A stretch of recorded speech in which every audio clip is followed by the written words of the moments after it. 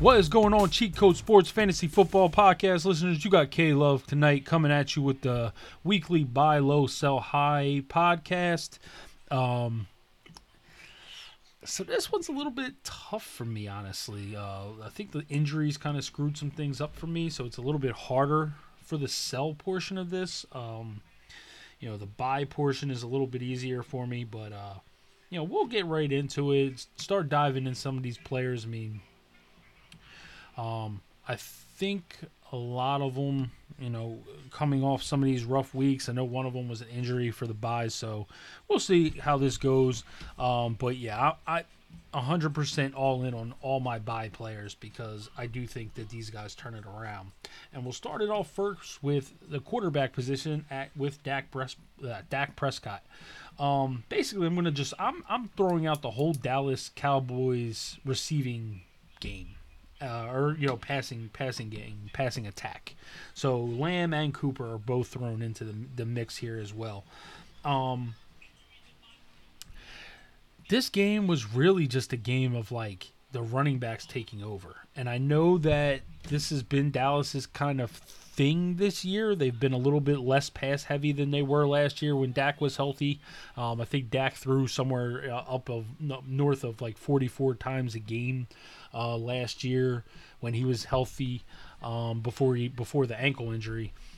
This year they have not been throwing the ball as much anymore, but they haven't really needed to. They've been in a lot of blowout situations, and I don't know how much that's going to continue once teams start to kind of key in on the run game because they see how much it's being used. When that winds up happening, it's going to open things up for guys like Lamb and Cooper, and ultimately it's going to make Dak, a huge, huge quarterback. Look, Dak right now looks like one of the best quarterbacks in the league. He's pinpoint, he's very accurate. He's making good decisions with the ball when they have to make plays in the passing game. And, this game, like I said, it was just kind of an anomaly. They were doing so well with the run. I know that it's kind of been the forte for them for the last couple weeks has been just running the football heavily. But ultimately, I think teams are going to eventually start to key in on that run, and when the run game starts to slow down a little bit because defenses are preparing for it a little bit heavier, it's going to open things up for Lamb, for Cooper, for Cedric Wilson, or Gallup when he comes back. Dalton Schultz is another guy. He's been having a very good season. So I'm just, this whole Cowboys passing attack, I'm 100% in on. I hate to say it, but the Cowboys, to me, look like the class of the NFC East and a very legitimate Super Bowl contender. And they're a high-scoring team. And when you're talking about fantasy football, you always want players on high-scoring teams. I would almost rather take the third receiver on a high-scoring offense than the first receiver on a bad offense at times, just depending on who the third receiver is. Obviously, McCole Hardman, I don't want him over Brandon Cooks.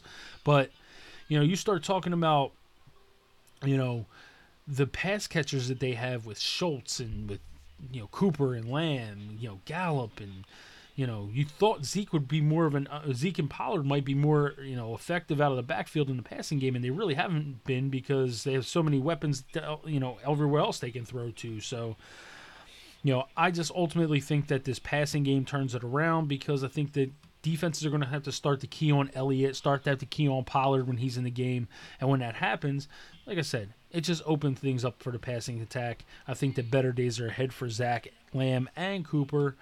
I'll mix them all into one because, frankly, I think this game was a little bit of a different situation considering they were, for a lot of the game, a lot of the second half, they started really breaking away from the Giants, especially once Daniel Jones went down. It just became kind of a blowout, and they really didn't need to throw the ball at all. So, to me, better days are ahead for Dak, Lamb, and Cooper, and if their owner is a little bit worried, I would definitely start making some offers. So at the running back position, I'm just going to say Saquon's a buy, and the reason I say Saquon's a buy because I think Saquon was getting ready to jumpstart his jumpstart himself into being an RB1 once again. I know he was kind of at the back end of RB1 just because of that last game, but he was about to start. He was starting to get his groove back. He was starting to get his swagger back, and I know this injury is a little tough, but if you're in a situation if you're looking at Saquon's owner, and Saquon's owner is 2-3 or 1-4 or even 3-2, but doesn't look good for the next couple weeks because maybe he has a couple buys or maybe his team's just not really that good and he's been lucky. That happens sometimes in fantasy football. These guys might be panicking a little bit, especially with Barkley's injury history, worrying about him possibly, not being able to bounce back, I guess, from this ankle, because he's been hurt the last couple years. But if you remember 2 years ago, my man had an ankle injury where he missed 2 weeks. He came back. He wasn't himself for about 4 weeks. And then all of a sudden, at the end of the season, he just turned it on. If you had Saquon Barkley at the end of the season 2 years ago and you were still in the playoffs, I mean, look at his playoff stats from 2 years ago are absolutely ridiculous. I don't remember them offhand. I can try to look them up for you, but he's the type of league-winning player. Ultimately, if he's the type of guy that can then win you a league if he gets hot. And like I said, he showed it a couple years ago. So I got it pulled up right here. Let me see here. So the end of the season in that's 2020. That's definitely not 2019. So he missed the 2 weeks. End of the season, he had week 13, 125 yards. Week 14, 170 yards. He had 4 catches and 14. He had 31 yards, but he had 4 catches. I think he had a touchdown in that game. He also had a touchdown in week 17. He turned it on at the end of the year after that injury, and won people a lot of leagues, and that's what you kind of were hoping from him, when you're drafting him in the first round. So I think that, with him injured now, if you get an owner that's that's on a bad team, maybe you're 4-1 and he's 1-4, and he's looking like, oh my God, I ultimately would offer like a second, like my second, if Chris Carson, somebody in that hemisphere of running back. I know Carson's been hurt, but some people just are looking at the upside of Carson and saying, maybe he comes back. Or trying to think of another running back in that similar area. Maybe somebody wants Miles Sanders. I doubt it because he just isn't getting enough work. But maybe Miles Sanders. Guys in that kind of range where we drafted in that 3rd or 4th round. I wouldn't say Swift because he's been actually very good. He's been better than Saquon, and I just think that's going to continue. But guys in that range that were drafted there, and ultimately it's kind of crazy because you look at it, it's like CEH is hurt, Carson's hurt, Miles Sanders just hasn't been good. Gaskin's been up off and on. This might be a perfect time.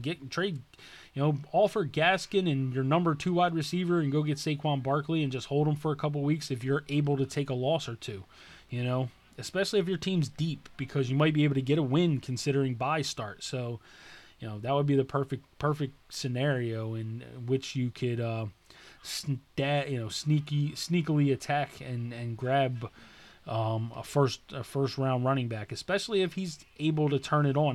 Maybe this ankle, maybe they sit him out 2 weeks, get him back fully healthy, and then bang, he comes back in 3 weeks and he's, looking like old Saquon, especially like from this, 2 games ago when 2 touchdowns and just had a monster game against the Saints. So another receiver I have, Adam Thielen. Steve and I talked about Adam Thielen a little bit on the other day's podcast. My thinking with Thielen is that he's basically a red zone machine. And when they get into the red zone, that's Kirk Cousins' number 1 go-to guy. And I don't think that's changing. I think the last couple weeks they've just been a little bit their offense has been running a little sluggishly, and I think it has to do a lot with, Cook being injured and not knowing what's happening with Cook. And 2 games ago, he was, you know, 2 games ago Cook wasn't himself. 3 games ago, I think he missed 3 games ago, and then 2 games ago he came back and just wasn't good. Then he misses this week. Ultimately, I think, Thielen may struggle with no Cook because I think the passing game becomes a little bit more of the focal point of the defense without Dalvin in there, and they think they'll just let Madison run reckless. But when Cook comes back, I think this offense starts to catch its gear again. I think you're going to start to see Thielen catching balls pretty consistently, especially in that red zone area. Which, if you got a guy that can score double-digit touchdowns, man, he's completely worth it. And if guys are just not feeling good about Thielen after a couple weeks of minimal production, he's a guy you can target. He's probably a guy you can grab a little bit cheaper than what he would have, after week 1 or 2. If you remember, I think he caught 2 touchdowns in week 1. I think he had another one in week 2. He's a touchdown machine. He's going to have double-digit touchdowns probably this year as long as he stays healthy. And if his owner's a little worried about him, he's definitely a guy I would target in the trade market. And my last buy is T.J. Hockenson. I don't think TJ is going to make the leap into the elite tier. That's not where I think it's going. He's not going to be Waller or Kelsey. He looked like that after the first couple weeks, and then defense is just the problem with this team is that defenses are able to key on them so much. They're able to key on him so much because the receiving core around him is just terrible. So they'll let Quintez Cephas have his 7 for 70. They'll let Amon-Ra St. Brown get his 5 for 45 yards and things like that. But when it comes to Hockenson, they're paying a lot more attention because they know that big body can create damage, especially over the middle of the field and down in the red zone. So his production's been very limited for the last few weeks. But I just think that if you have a good football mind, which I do believe Dan Campbell is, I think Steve and I talked about this yesterday. I don't remember if it was on the podcast or if it was just me and Steve talking about it. But we talked about it, and basically we're saying, this Lions team plays hard. They are playing to win because they believe in their coach. They have a leader of men there. Dan Campbell did a good job with Miami when he was the interim, and people in Miami were mad when they didn't leave him as the coach. And now he's gotten an opportunity with Detroit, and I think that he's just a football guy that knows how to attract the attention of men. And I think when that's the case, and you start to have guys that are geared towards football, you have coordinators that are geared towards football. And I believe Darrell Bevell is their offensive coordinator, and he's been a very good one for years. And I think one thing they're going to start doing is understanding that T.J. Hockenson has to be more of a focal point of the passing game. They got to get this guy more involved. The first couple games you saw, that game against Green Bay, he was on fire in the first half, and then Green Bay started to take him away in the second half. And what happened? Green Bay came back because the offense got completely sluggish. You got to use this guy. He's your best weapon. You got to figure out ways to get him open. And I think going forward in the season, Detroit's going to start doing that because they have to. Who else do they have to throw the ball to? I know you can tell me Cephas and Amon-Ra St. Brown and blah, blah, blah. Them guys ain't T.J. Hockenson. They ain't a number 9 overall tight end off the board. All right, guys, so now I'm going to move on to the sell portion. I don't really have a lot of guys that I would sell. And the reason is basically because with a lot of the injuries that have been taking place, especially at the running back position, I just don't know if some of these names that are putting up, I got 2 names on here for running backs, and I've basically been, yesterday I basically said neither one of them I would trade. Kareem Hunt is the first one. I'm not trading Kareem Hunt. So a lot of these sells, this is research that I've done on different websites, different podcasts that I've listened to, and I'm tossing names out there, but I would not sell Kareem Hunt. Like, you probably could get a good amount for him right now, but considering the injuries, and maybe that's why you want to sell him, but he's probably your number your number two running back or your flex, and he's been perfect in that role. Like, perfect. He's been killing it all season. I thought this would kind of be a little bit, like the end of last year where he got his touches, but he wasn't as effective. He wasn't scoring, and ultimately he was useless in fantasy football for the last 4 or 5 games last year, which people were upset about, obviously, because he filled in really nice when Nick Chubb was hurt. But this year he's just, him and Chubb both are just turning it on. And when you look at it that way, I can't say, like, at this point Kareem Hunt is an RB1 and Chubb is an RB1. They're both RB1s. I can't see myself saying, yeah, let's go trade an RB1 right now when there's not many people at running back that you can go grab. Now, like, if you're able to get a very good piece, maybe you're getting a wide receiver that somebody is high on. Maybe you're able to get like a Stephon Diggs right now, who a lot of people are starting to be a little upset with because he's looking like a bust. He's looking like a first round, second round bust. This guy looks like, the way Diggs is putting up numbers right now, I'm not saying that he's not playing well, but this team just doesn't need him to do a lot because they're spreading the ball around nicely. But if Diggs' owner is a little worried, you might be able and needs a running back, you might be able to sell him Kareem Hunt right now for Diggs because straight up Diggs has not been as good and Kareem Hunt's been great through the first 5 weeks of the season. So, that's, like I said, I'm probably not selling Kareem Hunt if if he's my flex or RB2, and that's kind of where he's at. He was like a 5th or 6th round pick. That's probably where he's filling in for you at. So I probably just hold on to him, but he's definitely a sell option. You can sell extremely high on him right now. I just have completely flipped my stance on Hunt because I think that this production is here to stay. I don't think it's going anywhere. Because even if they're losing games, he's the passing down. He's the guy that's going to catch the ball. So he's the guy that's going to be seeing more work in games that are losing. So in these games where they're winning and he's getting this much work, like, he's here to stay. Kareem Hunt ain't going anywhere. Number 2 is Leonard Fournette. It's another one I'm probably not trading, and the reason why is because he's been way too good. Like, why would Tampa switch things up? Go back to Ronald Jones, who has been a known fuck up.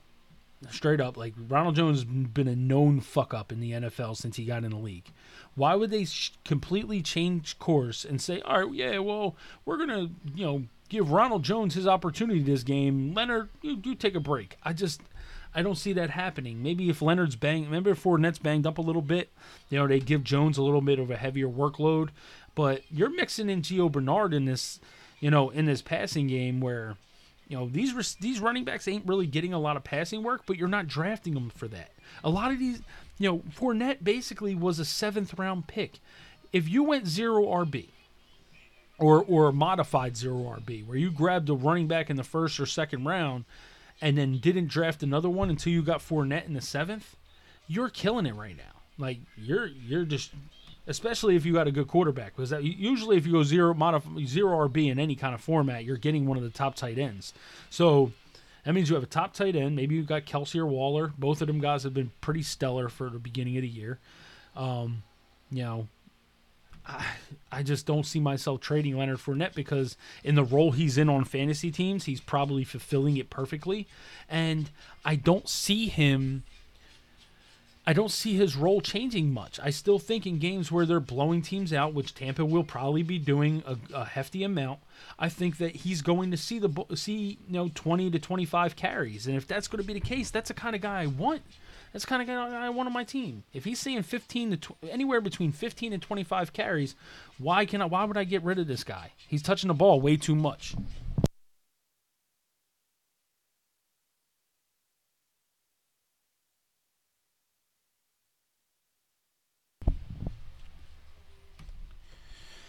Next up, we have Kadarius Toney. So yes, Tony's one that if I had to say anybody on my list, Kadarius Toney was the one that I probably would trade, only because I don't think Kadarius Toney's going to have another game like this. I do think he's going to be very good for the rest of the season, but to say he's going to have 11 for 189 or whatever it was in this game, like that's a bit of a stretch, and we don't know how his playing time is going to factor in. Joe Judge was on, basically telling this dude, like, hit the bricks. Like, he was on the field yelling at him, like, go to the bench. Like, get out of here. Joe Judge, if you remember, like, in training camp, they had a fight with somebody, and he basically stopped. Yeah, he basically was pissed. Stopped the practice and said, scolded his players and everything like that. Like, he's adamant about not fighting on the field, using football as more of your weapon than, physical fighting. And Toney kind of broke that. And, he's been too good to keep off the field. But when Shepard and Galladay and, Slayton all start coming back healthy, maybe you start to see Toney, work in a little bit less. His catches and his receiving work is obviously going to be less. I doubt you're going to see, Sterling Shepard coming off the field very much. He was very good while he was out there. Maybe he takes some of Slayton's work, but Toney's more of an outside guy. Maybe they move Shepard to the outside. Who knows how they play it? But all in all, once you get better receivers out there, especially if Galladay gets healthy, both of these guys will start to be, getting the ball more, and that's going to start, slowing things up for Kadarius Toney. So like I said, I think he's going to be relevant. He's going to be a guy that might get you consistently like 6 for 60, 7 for 70. He's going to be a double-digit, PPR guy. But 11 for 189 ain't going to be something that happens every game. And if you got a guy in your league that's looking at Kadarius Toney, wants him, and you're saying like, he's like, this dude's amazing. Like, he just broke Odell Beckham's rookie receiving record. Like, I need to get this guy. I wouldn't stop at nothing try and use that to my advantage because, like I said, I think he's a good player. I think he'll be used. But do I think he'll be like this? No. I think this was kind of one of those games where he just went off, and I don't know how much, I don't think it'll get any better than this one. And I think that's the reason that he's a perfect trade candidate, because he's a guy that he's not going to do this again. If he does, he just might be a rookie sensation, and maybe I'm completely wrong. But 11 for 189, just, you got, star receivers that ain't doing that on a regular basis. And my last guy that I'm going to talk about, and I know I only have 4, but it is what it is Dawson Knox. Dawson Knox, to me, I don't even know if I would trade him. And he's just, like I said, he's another name that came up in my research. But if you have Dawson Knox and Dallas Goedert, or Dawson Knox and, Hunter Henry. Well, I don't want to say Hunter Henry because he's been way too good for Hunter Henry. You might have Dawson Knox and Waller. You might have Knox and, Kittle, but the only issue I have with Knox, and the reason why I probably wouldn't trade him, is just because we have evidence of somebody just last year being very similar to what Dawson Knox is this year. His efficiency is through the roof. Like, my man has, I think,